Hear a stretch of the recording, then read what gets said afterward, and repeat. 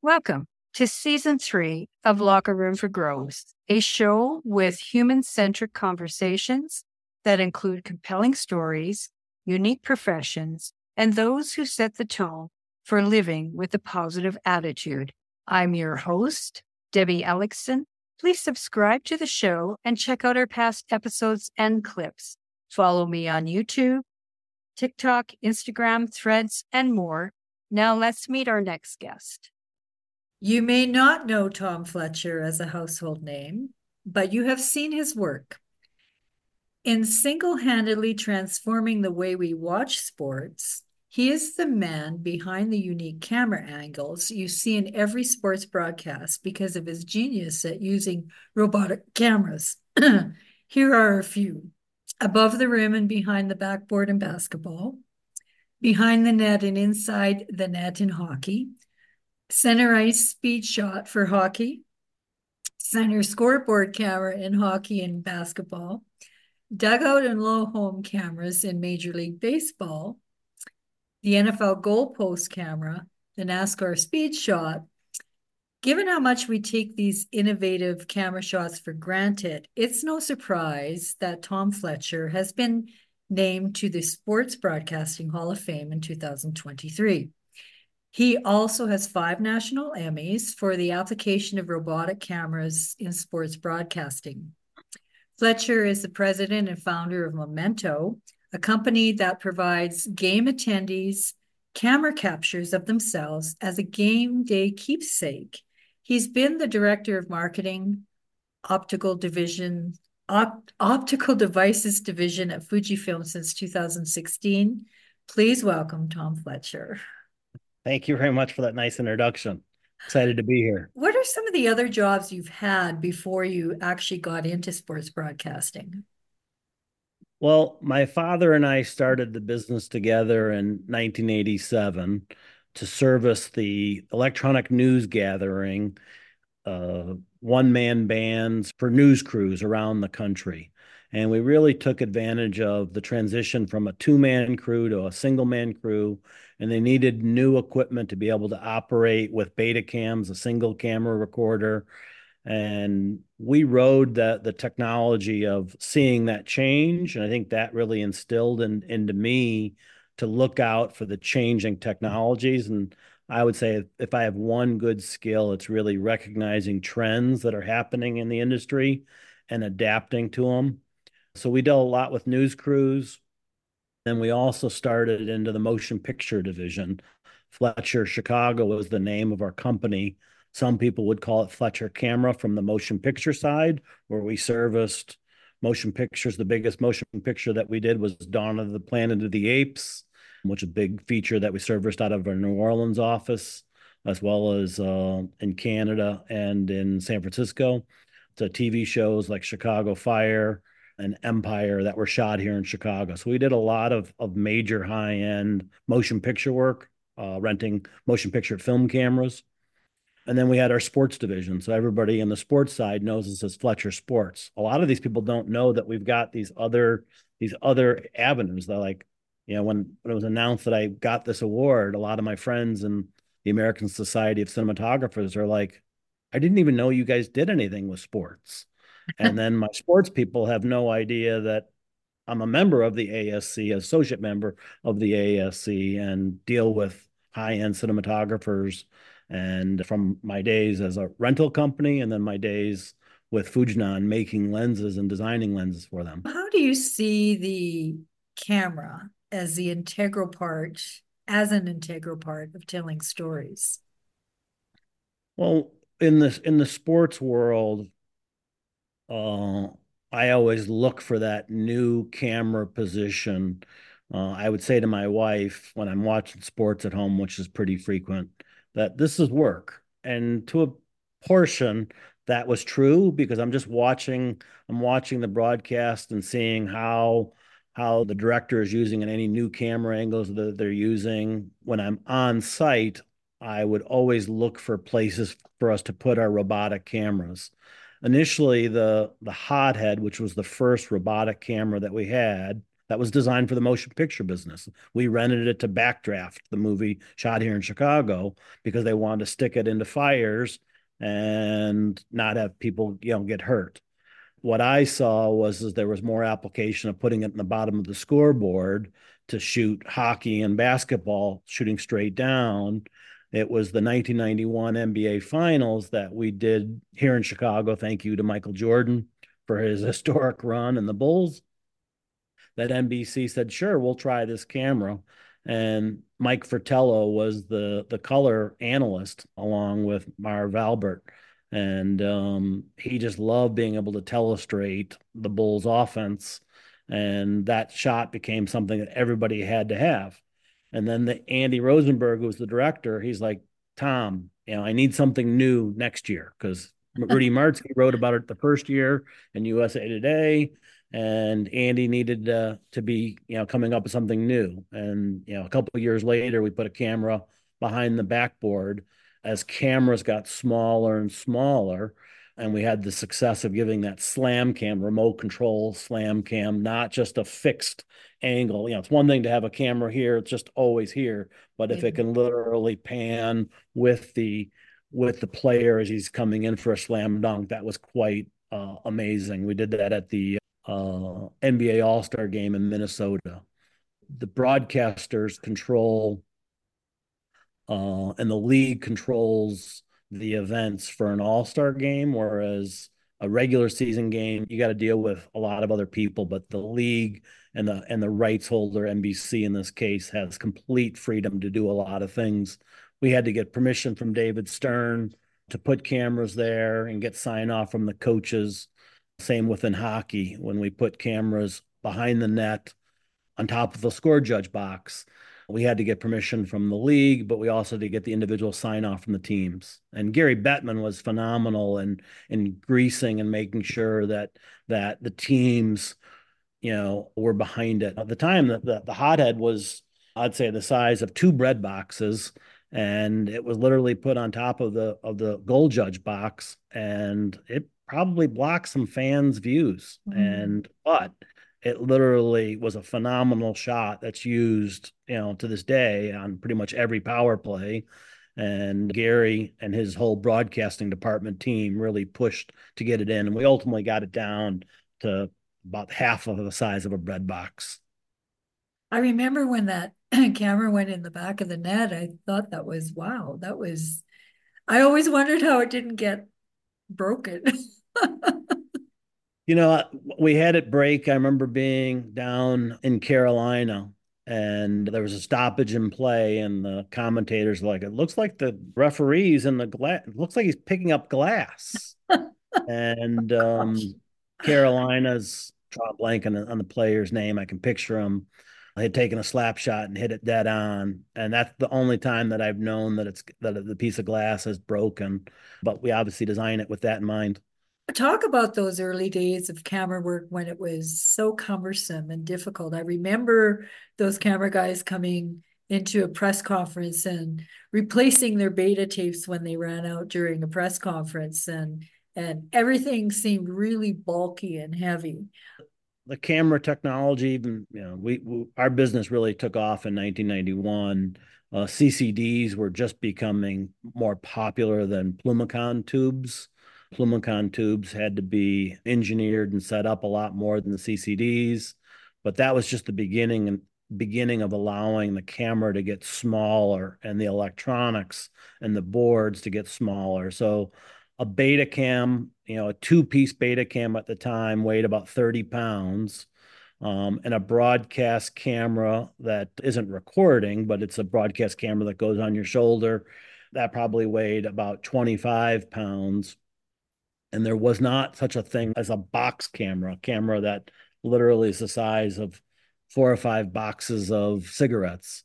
And when we first did the NBA All-Star game, the camera that we used was a security camera that Dan Grange, who's the integral part of Fletcher Sports and the reason that Fletcher Sports really took off. It was his growth that he helped drive the business. I was the one who always came up with the ideas, or a lot of times came up with the ideas. He's the one who implemented it. But Dan had to he controlled pan and tilt when we did that all-star game for the Slam Cam. And then I was pushing buttons, pushing into zoom, pushing out to focus, and it was literally not designed for our industry. It was designed for the security business, but that business has a lot more. There's a lot more cameras sold in the security camera business than there is in the broadcast business. They just charge a lot less money and obviously a much bigger market. But I could see that's where the technology was going. And ultimately, we got today where a camera that's this size, the image quality is right there with a full size handheld camera that you see a guy carrying on the sideline. For the news crews, I hate to say it, but you'll see at press conference, you'll see news crews recording with a device like this, and the image quality is pretty dang good, and the audio's there. It's pretty convenient. There's something to be said for having what I'll call a real camera with a real lens. But the camera technology, what you can do with an iPhone today is pretty amazing. So, given that, do you see camera work as more complicated or less complicated because of the technology? Well, I think the technology is helping camera operators in a variety of ways. One of the things that we're right now in the beginning of, in my opinion, is focus. Film, who I work for, as well as Canon, we both have long lenses, 107 by or 122 for Canon, that have autofocus built into them. And these lenses are $250,000. And when we talk to young kids, they're like, this is a Not cheap. $250,000 lens and it doesn't have autofocus? Are you kidding me? And you talk to the experienced camera operator, and they'll very proudly say, I can do much better than what autofocus can do. But the technology is really coming about. And to me, again, one of the skills that I feel I have is that I can see the direction where things are going. That's an example of technology that is about to really take off more and more.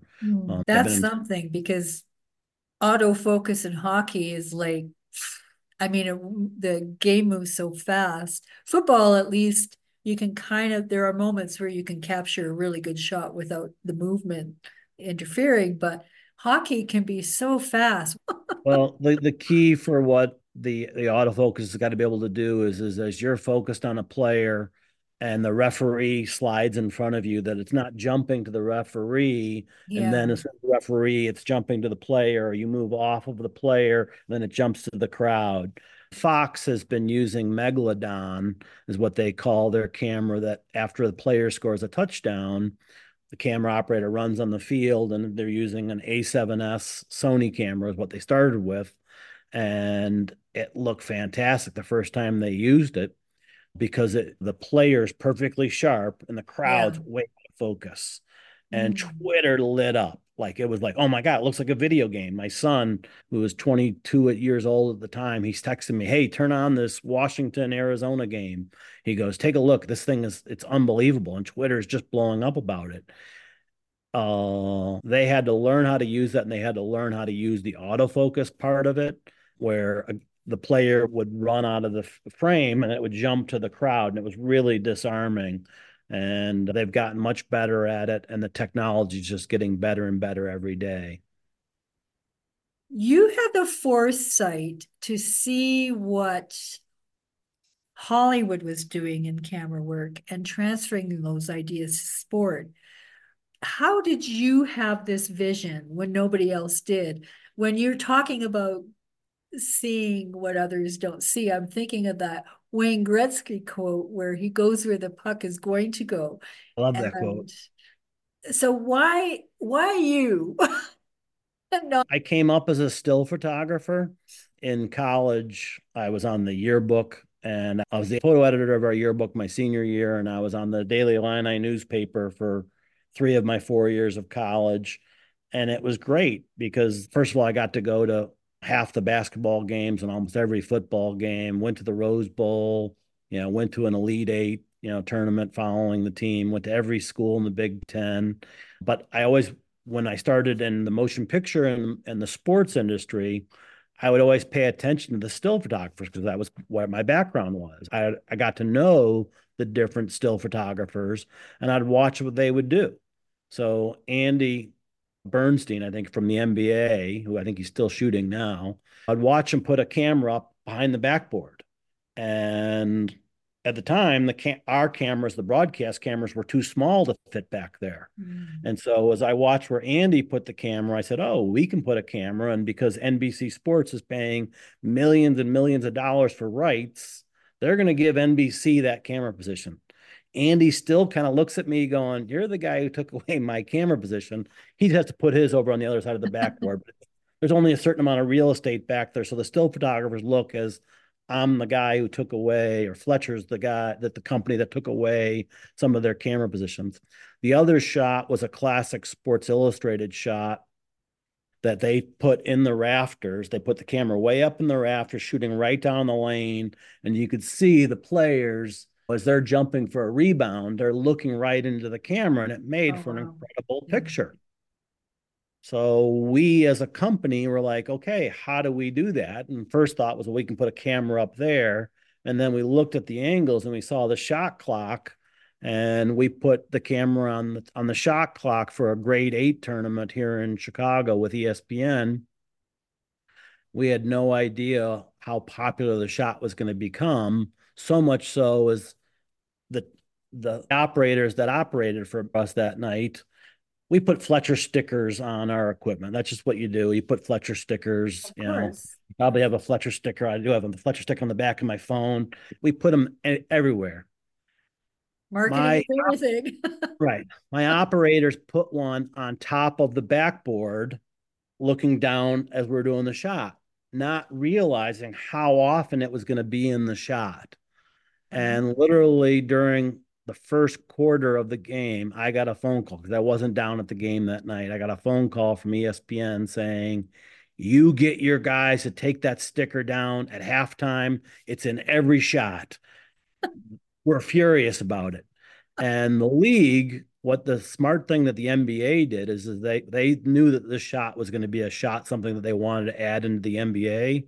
They immediately made that the URL of the team. For a long time, you'd see bulls.com or lakers.com. They wanted a consistent look to that advertising position. They didn't want one to be McDonald's, the other one to be American Airlines. It was only just a few years ago that they lifted that, and now you see advertising there. But I just always watch the still photographers. They're pretty smart, and they're dealing with taking one picture for the most part. We're just taking, 24, 60, images or a higher frame rate. So although they take hundreds of pictures to get that one picture. They do. And I've watched them editing after, and they're there long after everybody else is gone trying to find that shot. Again, watching still photographers and understanding the technological trends during the NBA finals, I can remember seeing Ann Ryan, who was my friend from the University of Illinois. She was my boss at the student newspaper down there, and she was working for USA Today as the Chicago photo editor. And she was shooting, I want to say it was the second year of the Bulls championship, and she had a digital camera. And she goes, "I don't have to go into the lab and process and print my film. I'm literally able to take a picture and we're able to send it to, the paper to be printed." And that was like, holy cow, this is incredible. And just watched how that technology grew. And even as Fletcher, on the motion picture side, we had motion picture cameras, and we also had video cameras to rent to the motion picture industry. And we could see the growth of what was happening in still photography to take a single image digitally as opposed to taking a single image photochemically. They just were about 2 to 3 years ahead of us. And our offices, fortunately enough, were also right across the street from Calumet Photographic in downtown Chicago on Goose Island. So between seeing my photo friends at NBA finals and watching Calumet, that was a good way to see where the technology was going. Mm. And robotics and remote access, it's revolutionized camera work. But have we kind of reached the pinnacle of where it can go? Is there also a danger with AI and everything, removing the camera guy altogether? Well, mind you, you don't have to be there for the shot if you've got a robotic camera, but you need somebody No, operating, don't you? when we first started with this, Laurie Frost, who was the inventor of the hothead, who he shot movies like Clockwork Orange and Full Metal Jacket. He was considered the best camera assistant in all of the UK. He was just tired of having his ass on the line, is how he would say it, hanging over a cliff. He goes, why don't we create a remote control camera position? He always was really adamant about, don't use the word robotic. We're not trying to replace the camera operator. All we're trying to do is move the camera operator. And so even when we do our two cameras on, on the goal judge position and the center ice speed shot for hockey, there are three operators. They're all sitting next to each other underneath the stands, right by the Zamboni entrance. But they're in the building and they are operating. There's not one guy who operates and, okay, let me operate first. This is the right goal and this is the left goal. They have one operator for each camera. So we are not replacing cameras. And same is true with the above the rim shot. It's very rare that there's one operator, it's always two, because you're picking up the shot coming out, a fast break in basketball. They get the rebound and they come up court. That shot is used so much. Is technology ultimately going to eliminate some camera positions? Looking into the future, I would say yes, there's some technology that's going to allow that to happen, just with the incredible resolution and the ability to find that. Fletcher, since we sold Fletcher, 7 years ago, Fletcher does U.S. Open tennis with a system that they call Trace. It was actually wasn't something built when I was there, but in the early rounds of the U.S. Open, they want to have coverage of every match. So let's just say there's 32 matches happening at one time. They don't want to have 32 different crews covering each match.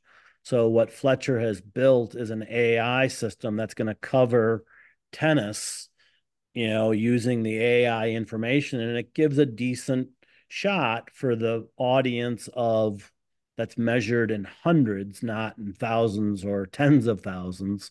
It saved ESPN a fortune, and they love Fletcher for that. So that type of technology is only going to grow, but that human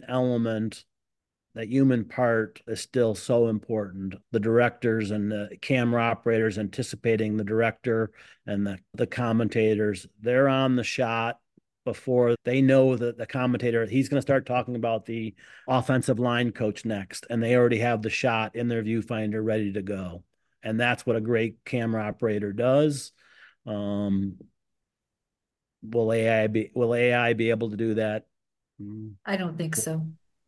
Yeah. Like they can't, I don't think AI can write an article either.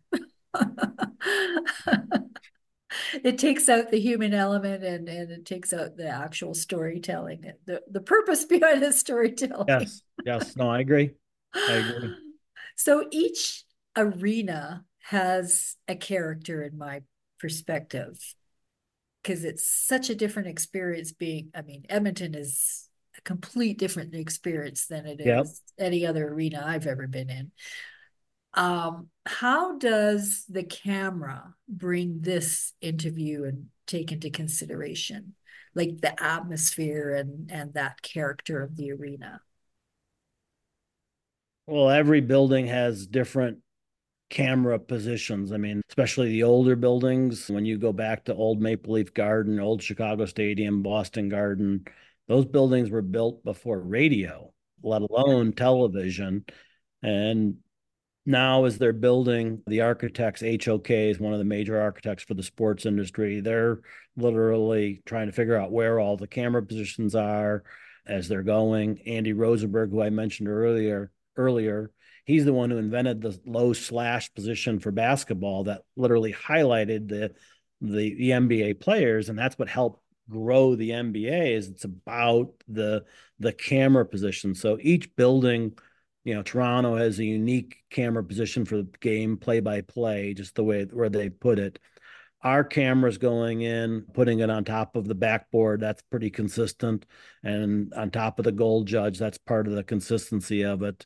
Switching over to baseball, we put a camera, or Fletcher puts a camera on now on the right field foul pole at Wrigley Field. And when I first heard about that, I said, I don't know how well that's going to work.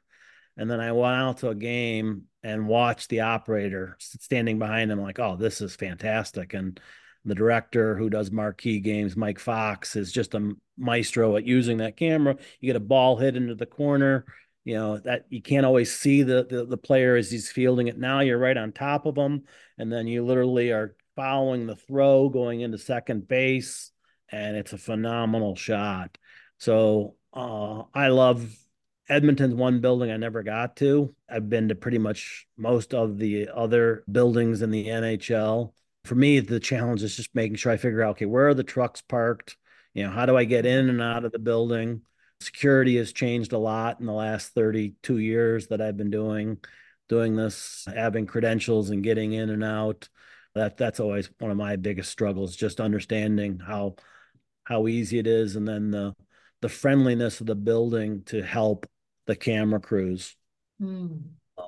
Yeah. One of the stories I like to tell is, I first of all didn't know enough about the business. We did the 1991 Stanley Cup. It was Pittsburgh, Minnesota, and it was the first Stanley Cup we did. And we had just gotten our hothead back from a movie called Prelude to a Kiss. It starred Meg Ryan and Alec Baldwin.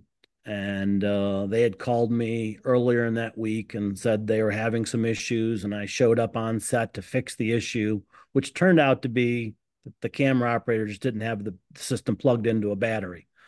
And I literally showed up and he yelled out, "He's here to fix the hothead. He's here to fix the hothead." I was 25 years old, showing up on a set with 100 people, biggest set I've ever been on in my life. And they're all standing around waiting for me to get there to do the shot because the camera's not working. There's a camera hanging over the bed looking down as Alec Baldwin and Meg Ryan are in a bedroom scene. So I walk up and I recognize Meg Ryan and Alec Baldwin, and I walk behind, and the camera operator's behind. He goes, "Oh, they didn't give me enough time because I can't figure out why it's not working. It won't do a thing." And I literally look around and I'm like, "Hey, let's plug this in." And he goes, "Oh," because he starts moving the wheels and the head's working. And I said, "Okay, good. I'll walk out now." He goes, "No, you can't walk out right now because you need to stay bound here. You need to, let's talk for a few minutes." And so we talked for about probably 5, 10 minutes. And then he came out and he goes, "He fixed the hothead. He fixed the hothead."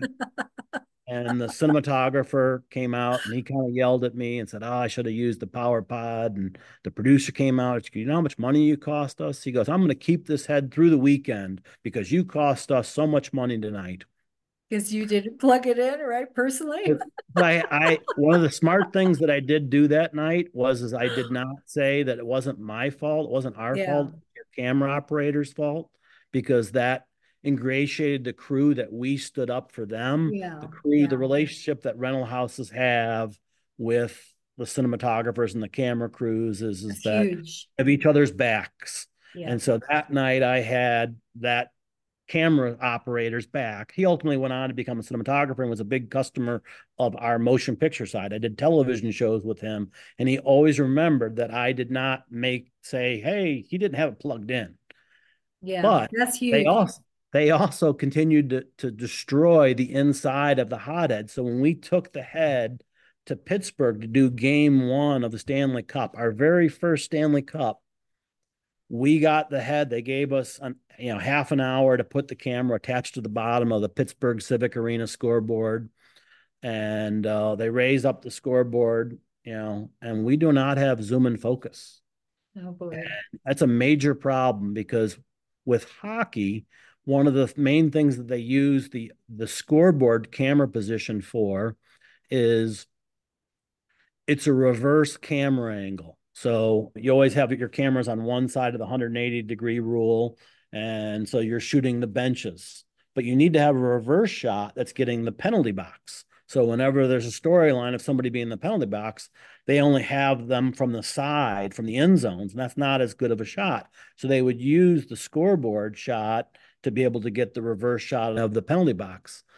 And so if we couldn't go in and give them that shot, it was a big problem for them. And so Tim Schultz called me, and I'm up in the Crow's Nest in Pittsburgh Civic Arena, and he says, Tom, you better get this to work. If you don't get this to work, we're never using you, and you're never going to work in sports again. God. And I literally found a guy, Timmy Cubett, to fix it. But again, going back to the question of dealing with the building, I didn't understand unions. And I didn't understand how All to do. right, that's another complication. So they said to me, okay, you have 15 minutes to get the head out of, we're going to lower the scoreboard. They had a concert in there the next night of Frank Sinatra. I happen to remember, Frank. And they go, we got to turn the building around and get ready for a Frank Sinatra concert the next night. And we're going to do it right after. So you have 15 minutes. I literally got the kid that was serving popcorn, in sweets to say, hey, will you help me out? And the Pittsburgh Civic Arena staff was not happy. They didn't ask one of their technicians to help me.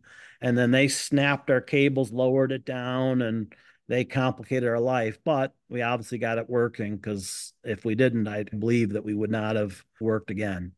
So we're very fortunate, but you got to understand how buildings work and the people and the rules and follow those rules. So Madison Square Garden, Pittsburgh Civic Arena, Chicago Stadium, those are buildings you got to make sure you follow the rules.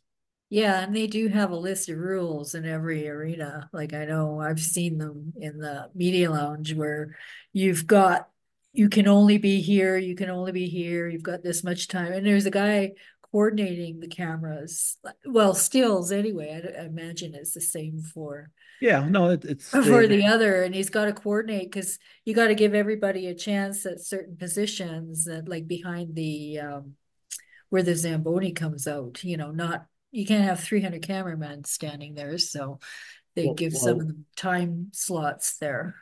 with broadcast, it really just boils down to the revenue money that they've paid. And then in hockey in Yeah. particular, it depends on where you're at. So in hockey, back in that Pittsburgh, Minnesota North Star hockey game that I was talking about earlier, the 91 Stanley Cup, there were 5 broadcasters there that night. There was US Sports Channel America, there was Canadian English, Canadian French. You mean 5 rights holders? 5 rights holders for Yeah. 5 broadcasters are in there that night covering the game, cutting their own show, and wanting to highlight their players.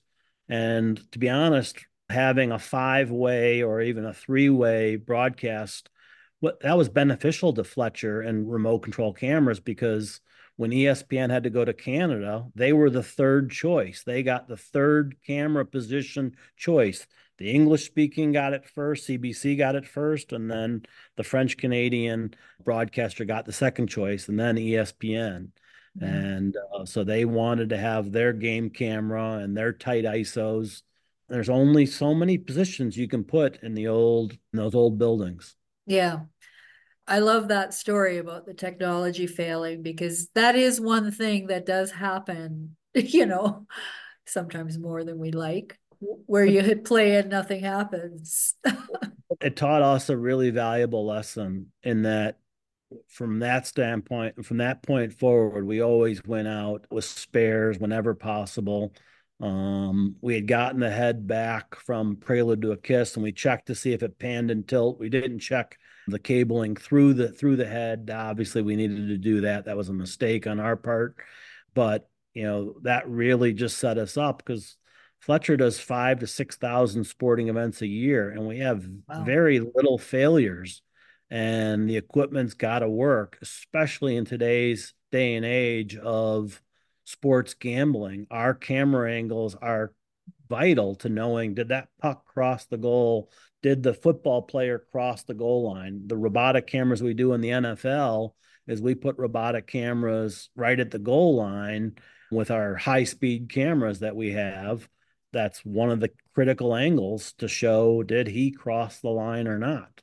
Yeah. And um, Games live and die on those shots. yes. So Memento is such a genius idea where the fans can have keepsakes of photos of themselves at sporting events. How did this idea come about? Well, this is actually my son's idea and my son's Cool. business, Austin. He was always around sports business. He just said, why aren't they doing something for the fans? And, with kids, they're used to taking pictures and they're used to being able to zoom and recompose the shot afterwards. And he's like, okay, if we had a camera that had the technology, the resolution that we could shoot 5,000 people at one time and then index the seats, and then we can deliver the ticket to the picture to each fan in the moment that they're celebrating. So, last night we were not installed down in Houston. As I'm watching the Michigan fans going nuts, and I'm sorry to timestamp this interview, but any sporting event, you see the fans reacting. We're getting that reaction. So we installed into the Seattle Seahawks midway through the season, and we're capturing 68,000 fans. And the Seattle Kraken saw it, and now we're installed into the Climate Pledge Arena, and we're also installed into the Tampa Bay Lightning. Both the Kraken and the Lightning are considered more forward-thinking franchises as far as they need to be innovative to get to sell hockey in Florida, even when they don't have a good team. I mean, Tampa's Yeah. has had a great team for a long time, but they know they have to build the foundation. And the Seahawks in particular, they saw this as something that celebrates their 12th man, as Yeah. something that they really lean into. And this is something that has been a hard concept to explain to somebody, is that every fan can see a picture of themselves during each of the big moments. So you stand up and cheer. We literally go click, click, click, click, click, take 5 to 7. We get a GIF sequence, and then we can deliver a ticket. That's the thing that Oh, people wow. like That is so is, cool. is being able to get a commemorative ticket with you in the moment celebrating. Uh, and it can be sent to you to your home, or you can get it from a kiosk, but you can just get it on your phone. You put in your seat, and we chop up that wide shot, and we're giving you a picture of yourself celebrating. So it's really fun because I worked with my dad, and not ironically, but sadly, he passed away the day before I found out about this award. Ken Agart was having trouble getting a Oh, hold of me wow. the day before, the day that my father passed. And then I saw he had called the day before, and he called again, and I picked up the phone, and Ken told me. And, you know, it was just hard to hear the news considering I had started this business with my dad together back in 1987. And my dad, before he passed, he was a big help in guiding us both financially, as well as just his wisdom, his business wisdom, to get Memento started. But it's fun working with my son because I was on the other side of it, because my son's the one busting his ass, working 12-hour days and figuring out how to write code and do all this and build these housings. And I like being in the old man position much like me. Well, I see your son could sign up his next arena as Rogers Place in Edmonton, because if there are fans as good as Seattle Seahawks, I would say Yeah. it's here. Yeah, I think hockey is the sport that we're gonna have our initial success in. I mean, the Seahawks was Smaller great. venue, right?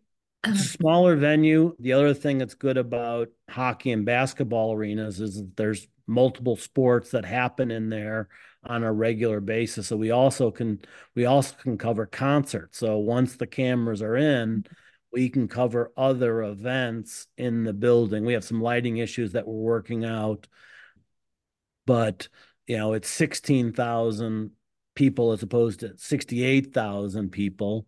So it's a little bit easier for the install. And as I talked to my friends at the NHL, and that was the league that I was always the closest to, and then I was thrilled that Gary Bettman gave as part of my introductory video that Gary was interviewed for it and talked about Fletcher's Yeah. impact on the sport of hockey and the growth. And as I said to him, it wouldn't have happened if we didn't have him in our corner fighting for us and his broadcasting departments. Mhm. All the people that work for him over the years. Each of the league have a broadcast department that look out for all the individual teams. So when you do have those five-way broadcasts, you need a referee. You need that mom that literally, okay, they get upset because when you're taking a feed from another broadcaster, they'll need you to stay on that and not pan off of it too quickly. They can see the away feed that's taking part of that camera angle. And I've seen arguments before, but the broadcasting departments in both the NBA and the NHL and Major League Baseball, all three of them are phenomenal. The NFL is a little bit different just because of the limitation of the number of broadcasts. The rights holder aspect seems like another podcast. It's very, very interesting and complicated. One of the ways that we were able to grow our business so well was in 1991, we got invited to the NBA broadcaster meetings. Michael McCullough, who at the time was working in the broadcast department, now he is the president or the CMO for the Miami Heat. He's like one of the top people at the Miami Heat. But he invited us. We had this new technology that NBC had just used during the NBA Finals. They'd gotten huge ratings. And he invited us. We got all the rights holders together for a meeting. We're going to be in New York City. We'd like you to explain this technology to all the rights holders. And we're like, oh, the NBA has these meetings. I'm guessing the NHL has those meetings. So we went to Chantal Leclerc in Quebec, and literally the broadcaster meetings were all the rights holders and the truck vendors, the people Yeah. that supply the equipment. And they discuss what their issues are and how they can make the sport of hockey better on television. How can every team get to interview Jaromir Jagr? At the time, he was the star player. You got to understand, sometimes you're not going to get Jaromir Jagr, and Jaromir Jagr isn't always comfortable with his English, and he sometimes just needs a break. How do you navigate that? And those broadcasting departments did a good job. And for us in particular, back to why I'm here, is they help fight to allow us to put cameras in places that you'd never had one before. Putting in Yeah. a camera in center ice for the All-Star game in Montreal, All-Star game in Toronto, putting a camera in center ice where the puck is getting dropped and Carrie Fraser is literally cleaning the lens before the puck drops. What was fun for us is we did that in Toronto when they had the All-Star game the first time. The All-Star game's going back there again. That's where I feel old, when the All-Star games are going there. Full circle. But we did it in Toronto, and then after the game, unbeknownst to us, they took that camera and put it in the Hockey Hall of Fame. And then the next year, they said, we want to do that shot again. And we were looking around our shop and we're trying to figure out, where did that camera go? And then finally somebody told us, it's in the Hall of Fame, right? So we literally went to Toronto, had the league go in, take it out of the Hall of Fame and take it to the All-Star game. And we used it one more time. And the gimmick, that was a little bit more of a gimmick shot. Wow. And the last story I like to tell, sorry, That's these all are right. Keep go-to going. stories. Another, I'll call it more of a gimmick shot, was during the skills competition. You have the targets that the players, the plates, the players' accuracy shooting contest. Ray Bork would win it almost every year. What we did is we put a camera into the target. It was a circuit board camera. It was about the size of a credit card, but the puck is coming right at you. And it was a great shot. Oh. So I had to be the one out on the ice changing after every time they got destroyed. I needed to put a new, fresh one up and plug in the cables and do everything. And at an All-Star game, every player has to do something in the All-Star game. And the more seniority that you have, you get to choose what you want to do. So Ray Bork, who had a lot of seniority, he always chose accuracy contests because he was really good at it. But the players are always really nervous at doing. And I remember talking to Brendan Shanahan, before the first time we put it in the targets and saying, hey, play up to the camera. There's going to be a camera in the targets. Maybe come down there and look at it. ESPN wants to have some fun with this. And he's like, oh, he goes, I'm just terrified. I don't want to go out and make a fool of myself. He goes, I just want to make sure I hit a target. So he didn't want to have anything to do with it. Roenick actually played up a little bit to it. But when I went on the ice to change the targets, I realized that the players that had the most seniority were Wayne Gretzky and Mario Lemieux. So when I was in the net changing the targets, Lemieux and Gretzky was on my right wing, Lemieux was on my left wing. In my head, I'm thinking I'm centering a line with Lemieux and Gretzky. And, I'm dead. and I'm on my skates actually, because it was just easier to skate and make and do this. I didn't say anything to either one of them because I didn't want to ruin the moment because I knew if I said anything, it wouldn't be anything. But I can say I was on the ice. Lemieux was on my right. Gretzky was on my in the skills competition, they have a player that passes the puck Yeah. player, so that's the cushiest job to have. So they pass the puck to the person who's putting their ego on the line, trying to hit the targets. Right. And, and you'll see the fastest skaters, generally the youngest skaters. That's not a desirable thing because people are afraid they're going to wipe out. So Yeah. Yeah. lots of fun. I would imagine this honor means a lot to you now that your dad has gone and he's the one that really brought you into this business. Where does it go from here? Like, I do not see you ever retiring. So, No, I like working. I work with Fujinon right now still too, as my son is starting Memento going. And we just built a new lens that was, again, not to date this podcast, but we used it last night on the national championship game, and Jimmy Platt used it on the Rose Bowl. And it gives that little bit of a cinematic feel. It's shooting mm, Super 35 from a sideline cart camera position, and it's not quite as jarring as the Megalodon camera angle is, but when you see it, you look at that quarterback, and that quarterback stands out, and the quarterback's in focus, and the right tackle or the left tackle in front of him, if he's over center, they're slightly out of focus, or the running back who's a few feet away is out of focus.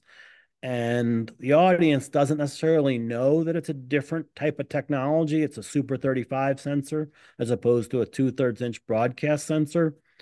Um, but it looks fantastic. yeah. And Jimmy Platt really leans into it.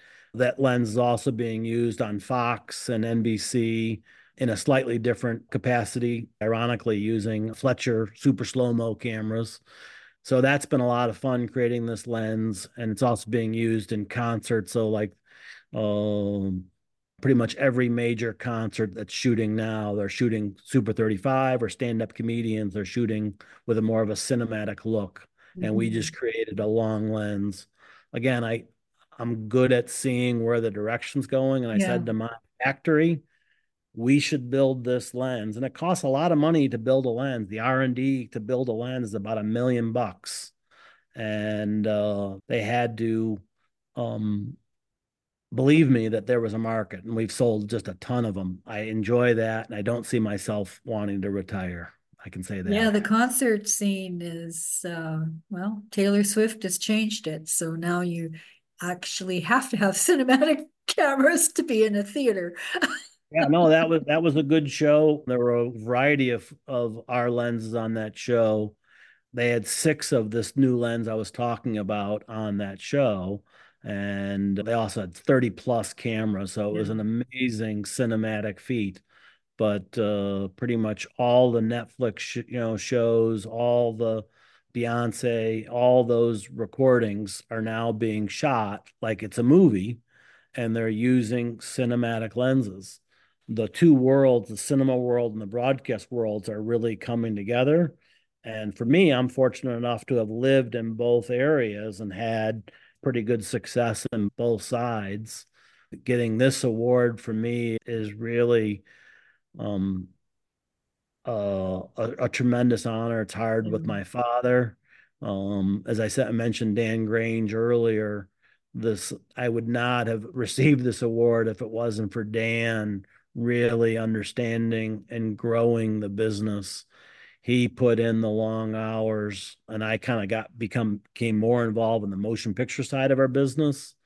But I'm really excited, and even from a memento standpoint, it as we're having conversations, it's okay. It's like not that I just worked in the sports business, but Yeah. Work in the sports business that I'm getting inducted into a pretty rarefied group. Some of the other technical people, Garrett Brown, who invented the Steadicam and the Skycam, which we talked a little bit about earlier, Skycam, and then Leonard Chapman, which is the dollies you see on the sidelines of carts of football games, Right. the dollies and carts that go back and forth. Those are two people that I know personally and greatly admire everything that Garrett Brown does. I'm extremely humbled to be in this group of people. Well, it's absolutely deserved. And thank you for bringing such amazing shots into our everyday life. So Yeah.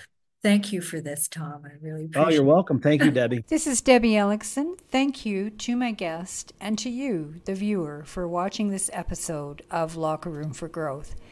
Please subscribe to this channel and check out our past shows and clips in the YouTube playlist. The show broadcasts from Treaty 7 on Turtle Island, the traditional territory of the Blackfoot people, which includes Siksika, Blood, Piikani, Tsuut'ina, Stoney Nakoda Nations, and Métis Nation Region 3. Again, thank you for watching, and please subscribe.